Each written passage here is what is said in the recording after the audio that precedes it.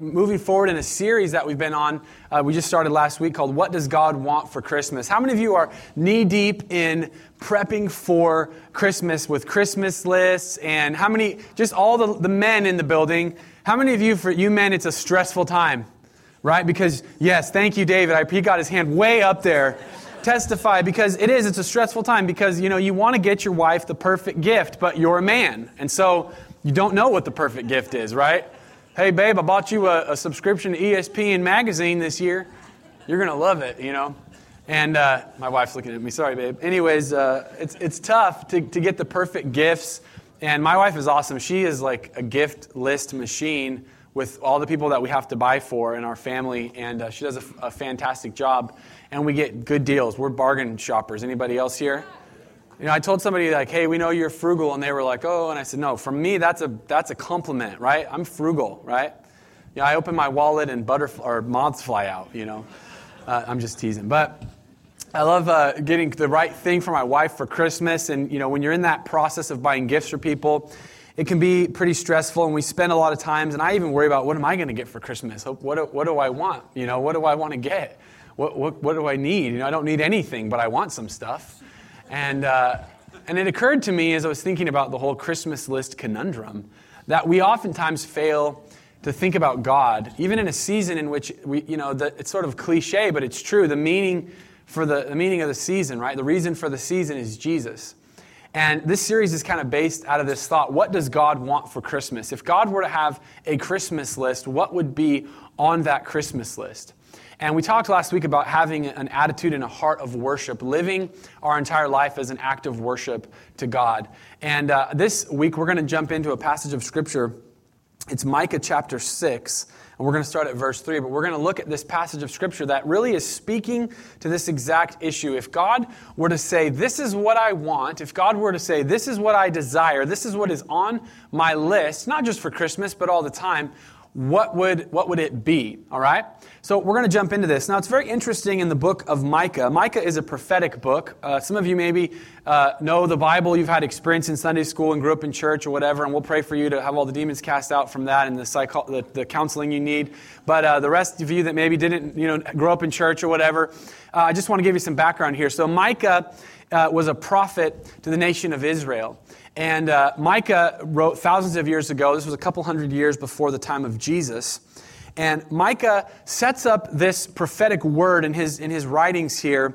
And it's basically, to get the right imagery here, it's a courtroom drama. How many of you like Matlock? Right? Anybody a Matlock fan? Come on, that's daytime TV back in the day, Matlock. Dude was legit. He comes in and solves the case, and he does all the gotcha things. They're on the stand, and the person who's, the witness, they're actually guilty, and then he gets them convicted, and that's not how it works in real life, but he Matlocks them, right? But you like courtroom drama, right? John Grisham stuff, you read that? Well, this is a courtroom drama, and it's God versus the people of Israel. God versus his people, and Micah sets it up here in chapter 6, verse 3. And God is speaking. He says, "Oh, my people, what have I done to you? What have I done to make you tired of me? Answer me, for I brought you out of Egypt and redeemed you from slavery. I sent Moses, Aaron, and Miriam to help you. Don't you remember, my people, how King Balak of Moab tried to have you cursed, and how Balaam, son of Beor, blessed you instead? And remember your journey from Acacia Grove to Gilgal, when I, the Lord, did everything I could to teach you about my faithfulness?" God's saying, don't you remember what I've done for you? Don't you remember that I brought you out of slavery? What's going on? Why are you tired of me? What's going on? And the people respond. They say, oh no, God's mad at us. He's bringing a case against us. And they say in verse 6, what can we bring to the Lord? Should we bring him burnt offerings? Should we bow before God Most High with offerings of yearling calves? Should we offer him thousands of rams and 10,000 rivers of olive oil? If you're Italian, you like 10,000 rivers of olive oil. Italians, we just drink olive oil, we go on a run. It's a Gatorade bottle, it's just olive oil, just running along. They say in verse 7, should we sacrifice our firstborn children to pay for our sins? Now I want to point something out here, that this is a perfect expression of what happens when we put a religious mindset on something that was meant to be a relationship. God says, don't you remember that I brought you up out of Egypt? Don't you remember that I cared for you? Don't you remember my faithfulness? And their response isn't, God, we need a relationship with you. It's, God, what can we do to appease your wrath? God, what religious activities can we engage in? Maybe if sacrifice is good, we'll sacrifice our kids. That will really show you, God, how much we love you. That will really show you, God, how much we care about you. They're missing the point here completely. Religion always wants to do more as opposed to connecting relationally with God. And God comes back and He responds and He says this, "Know, O people, the Lord has told you what is good, and this is what He requires of you, to do what is right, to love mercy, and to walk humbly with your God." The next 3 weeks, we're going to unpack this scripture verse and look at it. It's God's Christmas list. God, if I was giving you something that you wanted, if I was responding in this way to offer something to you that would be pleasing to you, what would it be? He says, to do what is right, to love mercy, and to walk humbly with your God. Father, we invite you in this place this morning to speak to our hearts. God, to open our minds. Let us be good soil to receive what you want to speak to us today. God, help us to not go to the left or the right, but to be right in the center of what you want us to connect with today. And Lord, to leave here more relationally connected with you, more in an understanding of your grace and your mercy and what it means to walk with you. Father, we give you this time in Jesus' name. What does God want for Christmas? He wants righteousness. Number one out of this list, to do what is right. To do what is right. God says, I want you to do the right thing. And what this means here isn't just to do the right thing universally in all situations, but it's actually talking about doing the right thing by God and by others, right? You ever heard somebody say, oh, they did me wrong, right? And somebody pulled one over on me. They cheated me at cards. That's when I played Justin Crossland at cards. He's a card cheat, I just have to say, it's true. It's not true at all, no way. And he can beat me up, so he can cheat at me if he wants, but they did me wrong, right? And God's saying, look, don't do other people wrong and don't do me wrong. Righteousness is to do the right thing. And God wants us to do that. And we see this actually laid out in a simpler way by Jesus, even reflecting back to this passage of Scripture. But someone once came to Jesus and they said, Jesus, what's the greatest commandment in the law? Jesus, make it simple for me. Sum it up. And Jesus says, well, the first great commandment is to love the Lord your God with all your heart, soul, mind, and strength. Everybody nods along. And he says, and the second commandment is like it. It's to love your neighbor as yourself. And the implication there is that how we love other people and how we operate with other people is really how we're operating and dealing with God. And there's more to this that you can see in the New Testament in the words of Christ. But the degree to which I fulfill the second great commandment of loving my neighbor is really the degree to which I love God. And that's kind of the spirit of this, that God wants us to do what is right. Do what is right for God and also for others. In the Message translation of Micah chapter 6, verse 8, he says, He's already made it plain how to live, what to do, what God is looking for in men and women. It's quite simple. Do what is fair and just to your neighbor. Do what is fair and just to your neighbor. Jesus said in Luke chapter 6:31, it's called the Golden Rule. He said, do to others as you would like them to do to you. And it's funny because that seems very cliche, but you know how powerful, how amazingly the world would change if we operated by this commandment? I mean, if I could just get my 3 kids to operate by this commandment, life would be so much better. We get in the car and, now Penny, her little pudgy arms are long enough to get to Evie. So we have, a tiny car and we have 3 kids. They're squeezed in there like sausage in the casing, 3 little, Scottish German children just back there in the back seat. And we've layered them in there. And people are like, why don't you get a new car? Remember I told you moths flying out of the wallet. But anyways, they're back there, and so Jack, he's got his pudgy little hands on one side, and then Evie's got her bony elbow weapons, and then Penny's got her pudgy little hands on that side, and now they can all touch each other, right? Mom, Penny's touching me. Mom, Jack's touching me. No, I'm not. I farted, and everything going on back there. And if we could just say, please, do to your sister what you want your sister to do to you. Do you want somebody to put their slimy peanut butter and jelly finger in your ear? No, then don't do it to someone else. Can we live by this principle? How many of you would say, even just in society at large, if we would just do unto others as we would have them do unto us, the world would be a different place. Well, it starts with you and me. To connect with the words of Christ and connect with this, to do what is right. And really what this means is not just kind of thinking about it and, I guess sometimes I'll do what's right and sometimes I won't. It's about a fundamental shift in the way that I view the world and the way that I view my place in the world and how I operate and live my life. For a while, Bethany and I, years ago, we were leading a college internship group, and I remember one year we started this little thing, and we'd heard it from somewhere else, I don't remember where, but we started this thing in our group that was called this: you are more important than me. You know, our culture is obsessed with the worth and the value. Everybody is trained, well, you have to learn to love yourself, and you have to learn to value yourself. And I understand there's situations that are abusive and somebody needs to get good self-esteem. But typically that's horrible advice because most of us are experts at loving ourselves.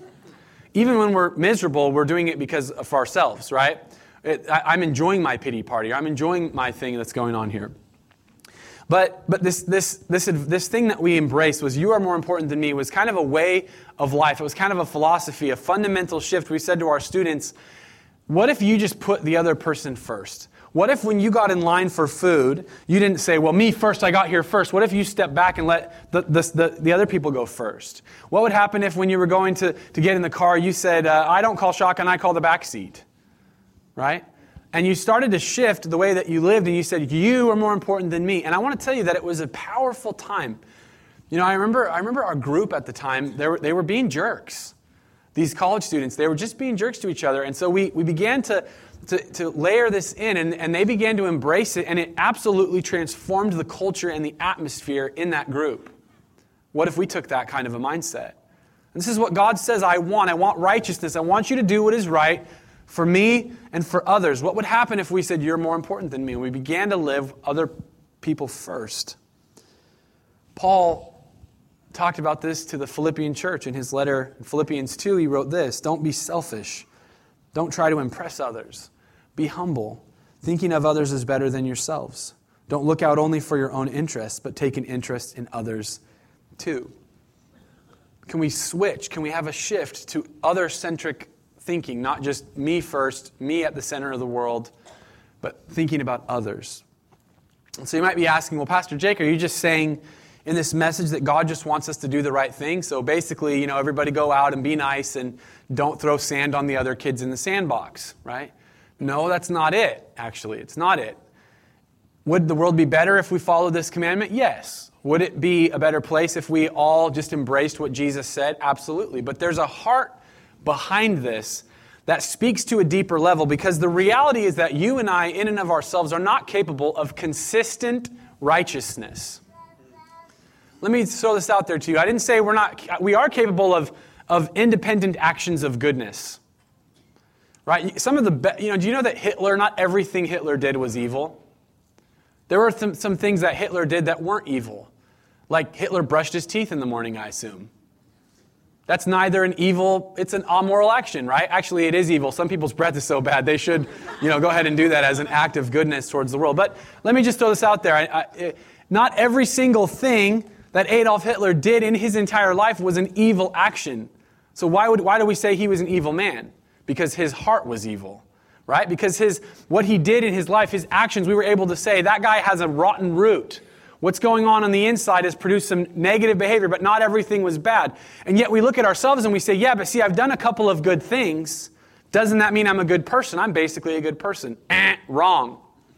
Because God says, look, all have fallen short. If you're not perfect, you've fallen short of God's standard. And what that's being said is not that you always fall short in all situations. It's that by and large, you fall short because the root of you is wrong. This is what we talk about when we talk about the fall of man. The fall of man is not a bad decision or a bad action, and God got really mad and said, get out of the garden. The fall of man was the fundamental shifting of our soul to be twisted so that even when we do good, it's oftentimes from a wrong motivation. It's that at the bottom level of who we are, we're rotten, we're not good. Now, you can say, well, I disagree with that, whatever. Well, I'm preaching today, so I can say this. That is the human condition. That's why no matter who is president, things won't be perfect. That's why no matter who is the principal of the school or who's the teacher or how good mom and dad are or whatever, at the bottom level, if this reality that Scripture teaches us about is the reality that we are fallen, then what we're going to experience is that even though I intellectually know that doing the right thing will make my life and the lives of those around me better, I'm incapable of doing it. And therefore, righteousness is not just doing what's right. One at a time, one action at a time. Righteousness is not just doing the right thing. It's also doing the right thing for the right reasons. It's doing the right thing, yes, but it's doing the right thing from the right heart. It's doing the right thing for the right reason. It's doing the right thing from the proper motivation. People say, God wants your heart. Oh, God wants your heart. All He cares about is your heart. That's absolutely true, because if your heart is good, the actions are going to change on the outside. Righteousness. God says, I want my people to do what is right. I don't want your firstborn children. I don't want your 10,000 rivers of olive oil. Keep the oil. Do what is right. Keep the oil. Change your heart. If God gets your heart, He gets your oil. He gets your firstborn. He gets it all. If He has your heart. Do what is right. It's not just doing what's right. It's doing what's right for the right reason. God's not looking for people to just go through the motions. I remember when I was a kid, I was about 8 or 9 years old, I think, and I was husky, as they say. And I went to gymnastics class. And so, I was going to go to I heard some chuckles. Yeah, it is as ridiculous as it looks, yes. And they don't make pants for people like me to do gymnastics in. Okay. Anyways, I go to gymnastics class, and I'm going to be honest with you, my heart was not in it. I was there for the trampoline. Right? Anybody been to like a gymnastics gym? And they've got incredible trampolines. And I don't know about you, but I'm a trampoline guy. I just like a good trampoline, from time to time, where I can jump and fly like a bird, And anyways, I grew up and we had a big trampoline, and we should get trampolines for the kids ministry. That'd be pretty. Oh no, okay, sorry, no. She's waving me off. Our insurance agent just died somewhere. Anyways, there was a trampoline at the gymnastics gym, and I remember going in and they're like, well, first you're going to tumble on the mat and do somersaults and all this kind of stuff, and all these like chipper guys and girls are just like, we've got magic to do, and they're doing somersaults, and I'm just like, I was a curmudgeonly 9-year-old, and I got over, I think I did one somersault the entire time at gymnastics because I was just going through the motions. Why? Because my heart was in the trampoline. So when it was trampoline time, I'm like, ready to go. Or the big giant foam pit, because that's awesome as well, in conjunction with the trampoline. I was just going through the motions. My heart was not in it. So even though I maybe was doing the somersaulting, I really barely did it at all. I think I only went to gymnastics class twice, because even the trampoline wasn't enough to make me do the things they were asking me to do. There was no passion or desire. There was no passion or desire. Now I want you to think about that principle or that idea in the context of marriage. How would you like it if your husband or your wife was like, I've done my duty, that's all you need to worry about? You're like, well, where's the passion? The passion is in the duty. Well, where's the desire? Where's the intimacy? Where's the magic? Where's the mojo? No, it's just all duty. I've given you, the appropriate marital kiss in the morning, and I brushed my hair, and I brought home the check, and that we realize that's an empty sort of a life. Even if a husband or a wife was doing all the things that they needed to do that externally were aspects of a healthy marriage, if the heart isn't there, we go, ooh, that's not good, right? How many of you would say, like, my goal is to have a loveless marriage, where all the passion, it's all just pure duty. I do my duty for my wife, she does her duty for me, and we go along. No, that sounds terrible. And yet a lot of people are happy to have that relationship with God. Why do you think our church is called Joy? Not just because it's not the coolest name. We had cooler names thought up, like Extreme Church. Just kidding. Every 1990s youth ministry was called Extreme with an X, We're so extreme we don't even put the E on the front.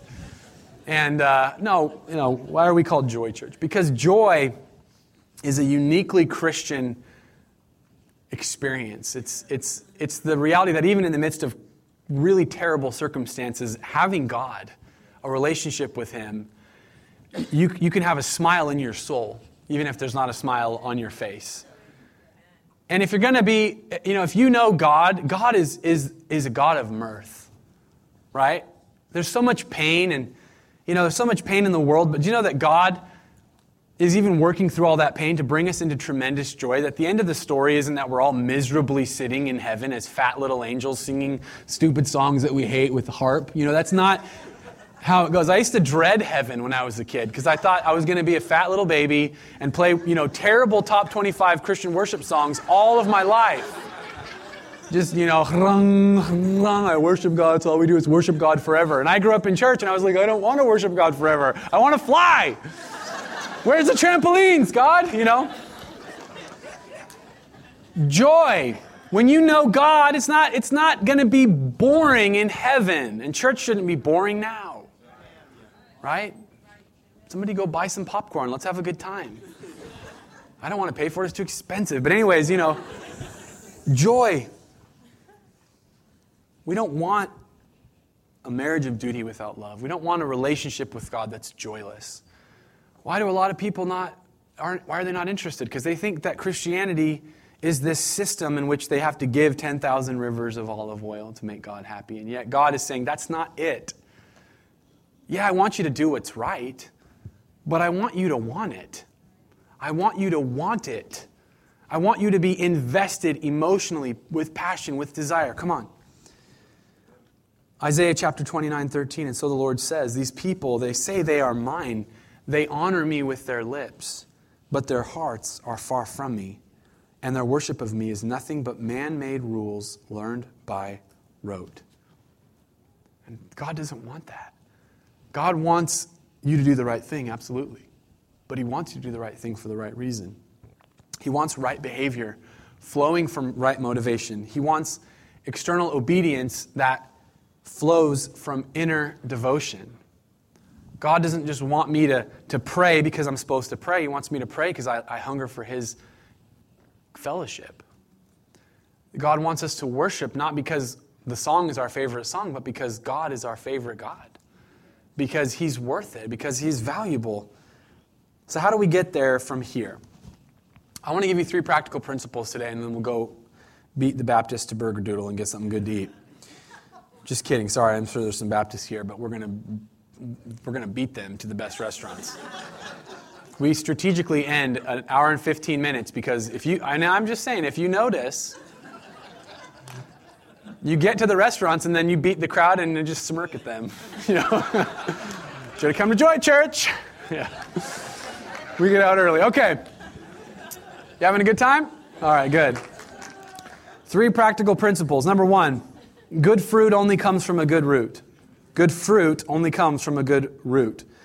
Jesus said, the good man out of the good treasure of his heart, he brings forth good. The evil man out of the evil treasure of his heart brings forth evil. What's on the inside is going to manifest on the outside. So when we approach this question of, God, I want to give you right behavior. I want to be a righteous person. I want to do what is right. I need to understand that if I am so focused on fruit and I ignore root, that I will never get there from here. I will never get there from here. I need a new heart. When we talk in Christianity, maybe you've heard this, maybe this for you is it sounds like a religious statement, but when we say you need to be born again or you need to give your heart to Christ, what's trying to be expressed in words that are not powerful enough to convey the depth of this is that you actually have to transform from the inside out. That you can't just say, well, I'm going to sort of step into church and copy people and they're lifting their hands and we sing oh right here in the song. As in all Christian worship songs, we always sing, I don't know what the theological significance is. But you can copy what Christians do and not have what Christians have. Because what a Christian is somebody who has been rebirthed, reborn, regenerated, a new heart. So even though their actions actually still sometimes don't reflect that, there's a different root system that's taking place. When Christ has your heart, He's controlling that central system. And so therefore we need to be more concerned with root renewal than fruit removal. We need to be more concerned with root renewal than fruit removal. one treats the symptom while the other treats the source. One treats the system while the other treats the source. I remember, this is kind of a gross story, but I remember when I was dating my wife, and she had just moved into what was called the girls' house at Joy down in Medford. And this house had been a rental house, and these girls were moving in, and we found out that the house was full of fleas. Like, disgustingly, absolutely. You walked in, and, the fleas were like, "What are you doing here?" There's a flea in the corner smoking. What? That was their place. And I remember, one day we didn't know there was fleas, so they had moved their stuff in, and all of a sudden, we're leaving, and I think Bethany goes, "Oh, there's fleas on me," or something, and my sister's like, "Ah!" And she starts freaking out, and she's in the back of the car, stripping herself down, trying to get all the fleas off, and we're just like, it was terrible. Anyways, and amazing at the same time. What wouldn't have worked in this scenario is to just take all the individual fleas. Oh, we have a flea on you, get rid of it, right? That's not how we deal with it. What do we need to do? We need to bomb that thing.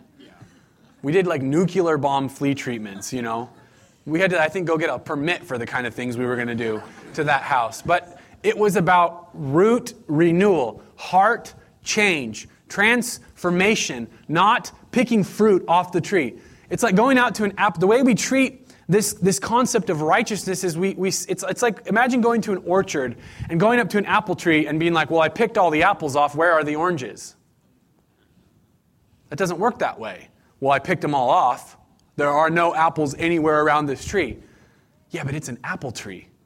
So if your heart is still inclined towards wickedness, towards not doing the right thing, towards not putting other people ahead of yourself, then what happens is you can get really, really good, even elite, at fruit removal and completely miss the point and be miserable and still have the wrong fruit come out from time to time because the root has not changed.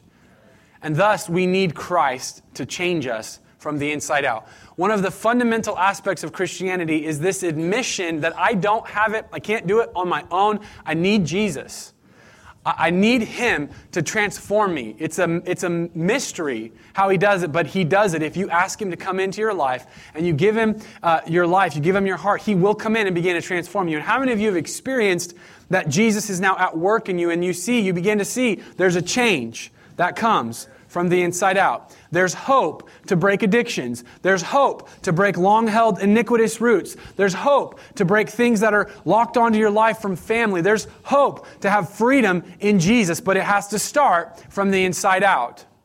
And so it's about root renewal, not fruit removal. Number 2, love compels us more than law. You see, again, we all know generally what is right and what is wrong. Should I put my finger in my sister's ear in the car? No, but I want to. And knowledge alone is not sufficient. And this is what the New Testament is full of writers who, under the inspiration of the Holy Spirit, communicate this truth that we know the right thing to do. I'm going to read you a scripture in a few minutes about that. We know what's right, but I'm incapable of doing it. Knowing and doing there's a vast gulf between those two things, right? I know there are certain things that if I did would make my marriage better, and yet I don't do them because I'm lazy or selfish or whatever. But what compels us? Is it the law? Is it knowing what's right and wrong? No, the law does not compel us. Love compels us. I remember when Bethany and I were engaged, and I had purchased a condo, and it was a rental, and we were going to turn it into the place that we lived. And so we went in, and it had like electric blue carpet or something, right? It was really bright, nasty blue carpet with pink bleach stains all over. Might be cool now, actually, but it wasn't cool then. It was very 1996 or 95, whatever. It was dated. And so we go in, and we're going to put a new floor in. And so we decided we're going to put in a hardwood or laminate floor. And the only problem was we didn't have any money, so we had to do it ourselves. So I remember working brutally hard, long hours. It was Bethany and her dad and me and a bunch of people helped. But we put this floor in, and it was awesome, but it stunk. Like, it was not fun. And any of you know me know that I avoid these kinds of things. Not just because of laziness, but also because of a complete and utter lack of skill and ability. But anyways, I was there, and I'm working on this floor, and it was really hard. And I remember that at the same time, I was having very cold feet, and I just, very scared to commit because I understood the seriousness of marriage. I knew it's this lifelong commitment, and that meant so much to me. And I loved Bethany, but I was having all these second thoughts. And I remember one night sitting in my mom's chair, in her rocking chair, and my dad was there, I think, and my mom, and then my sister was there. And I was like, I don't know about, I'm scared to get married. And Natalie goes, Jake, yeah? Think about what you're doing right now. You are working on your hands and knees, putting in a floor for Bethany. You would never do that. And I realized I love her. I am compelled to do what I would not do. Listen to this statement. Love created a powerful motivation to do something I had no desire to do with profound joy. Love created a powerful motivation to do something I had no desire to do, and to do it with profound joy. I remember laughing and joking, having fun, putting in this floor, even though the work was backbreaking, even though it was uncomfortable, even though I didn't want to be doing the floor. The floor wasn't the point. It was my bride was the point. And when you capture this concept, you understand how we're supposed to be motivated as followers of Jesus. Not just knowing what's right, but a love, an abiding passion. We have to shift our thinking from don't, to do. I need a passion for God and a positive vision of Jesus. When you connect with who God is, that the maker of heaven and earth, the creator of all things, that He formed and fashioned us with His hands, everything else He made with His words, but He actually formed us with His hands, and He made us for relationship with Him, and you begin to grasp who God is, and you begin to get a revelation of His character, and you enter into a relationship with Him, you can get captivated with this incredible pursuit of God. And that is what will push you through doing things that you would not do for the very strictest religious reasons. I could just tell you right now that I make choices actively and often in my life to deny myself and certain aspects or attributes of life or behavior, things that other people enjoy that just to me, they're meaningless because I see the prize out in front of me. When you talk about this kind of a heart for Christ, that is what will compel you so much more than law. But so many Christians are still in the I just do it because I have to do it even though I hate it. And I don't want to do it. And why do you think people don't want to go to church? Because they look at that and they go, I have enough of that in my life. That's how my job is. That's how my marriage is. That's how my relationship with my kids is. That's how my relationship with my family was. I don't need more duties. I don't need more restrictions. I don't need more laws on my head. I don't need to carry more weight.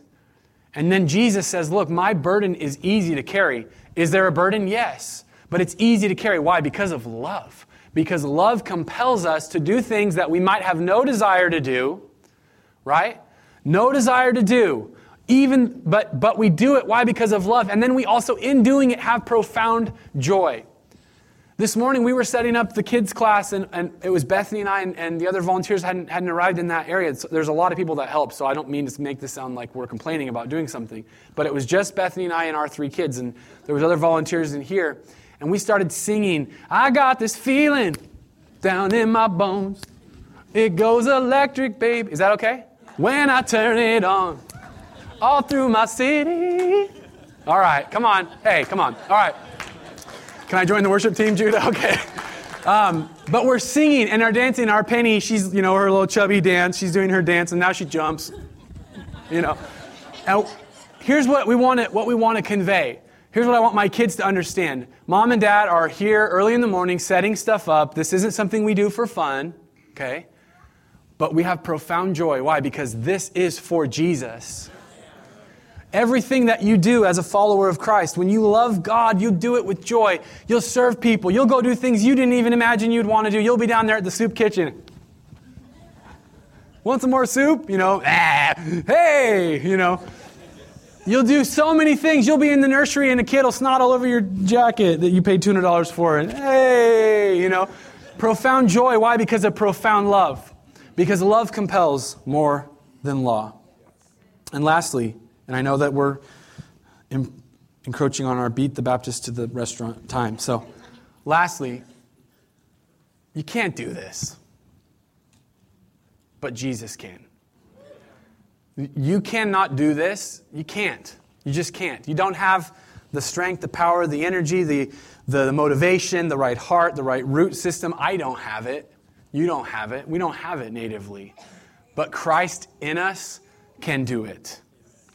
I can do all things through Christ who strengthens me. That verse is misappropriated often to mean score touchdowns and, do great things. Actually, Paul was talking about in the context of suffering. When life is really miserable, I can do all things through Christ who strengthens me. That's where that verse comes into play. Wherever you are, whatever circumstance you're in, through Christ, you can accomplish great things. You can't do this, but Christ in you can. Now, let's finish up this, and I want to just read something here from the Apostle Paul. Paul was an incredible guy. He wrote half the New Testament under the inspiration of the Holy Spirit. He went on world missions. He had an incredible conversion story. The Apostle Paul was an amazing guy. And yet we see this very candid moment in Romans chapter 7. He says this, Romans chapter 7, verse 14. This doesn't preach on TBN, this kind of stuff. He says, "So the trouble is not with the law, for it is spiritual and good. The trouble is with me. For I am all too human, a slave to sin." Anybody else? You're the Apostle Paul. You're supposed to be perfect. He said, I'm not. I'm too human. I'm a slave to sin. That's my default mode of operation. Verse 15, "I don't really understand myself, for I want to do what is right, but I don't do it. Instead, I do what I hate." How many of you find yourself in this scenario more than you wish to admit? Well, I know what to do, but I'm going to do the thing I don't even want to do it, but I do it. Verse 21, "I've discovered this principle of life," he says, "that when I want to do what is right, I inevitably do what is wrong. I love God's law with all my heart, but there is another power within me that is at war with my mind." And he speaks very clearly and impacting. He speaks very clearly to this reality that we encounter, that there is a war on the inside. There's a battle on the inside of each and every one of us, isn't there? And we wrestle with it. Well, I love my wife, but she looks really good. Well, I love my kids, but that tastes really good. It makes me feel good. Well, I don't want to hurt my other employees, but if I cheated on my taxes, we could get from here to there. And there's a war on the inside, and Paul is speaking to this. "And this power makes me a slave to the sin that is still within me. Oh, what a miserable person I am. Who will free me from this life that is dominated by sin and death?" Thank God. The answer is in Christ Jesus, our Lord. Thank God. The answer is in Christ Jesus, our Lord. Listen, going to church doesn't make you a Christian. Giving in the offering doesn't make you a Christian. Lifting your hands in worship doesn't make you a Christian. Knowing all the songs, that doesn't. The answer is in Christ. If you walked out of this building here today, this movie theater, and you said, "I'm not going to go to Joy Church," but you encountered Jesus Christ, get planted somewhere, but you encountered Jesus Christ, that's a win for your life. The answer is in Christ Jesus, our Lord. And he says, so you see how it is. In my mind, I really want to obey God's law, but because of my sinful nature, I'm a slave to sin. And probably one of my favorite verses in the Bible, I say this all the time because I love the Bible, but Romans chapter 8, verse 1. "So now there is no condemnation for those who belong to Christ Jesus. And because you belong to him, the power of the life-giving Spirit has freed you from the power of sin." Because you belong to Jesus, the power of the life-giving Spirit has freed you from the power of sin that leads to death. The law of Moses was unable to save us because of the weakness of our sinful nature. In other words, you can know what's wrong and still not be able to do it. You can know what's right and still not be able to do it. So God did what the law could not do. Come on, that is pretty awesome.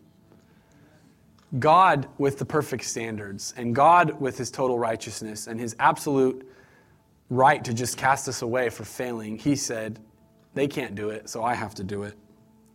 He sent his own son in a body like the bodies we sinners have.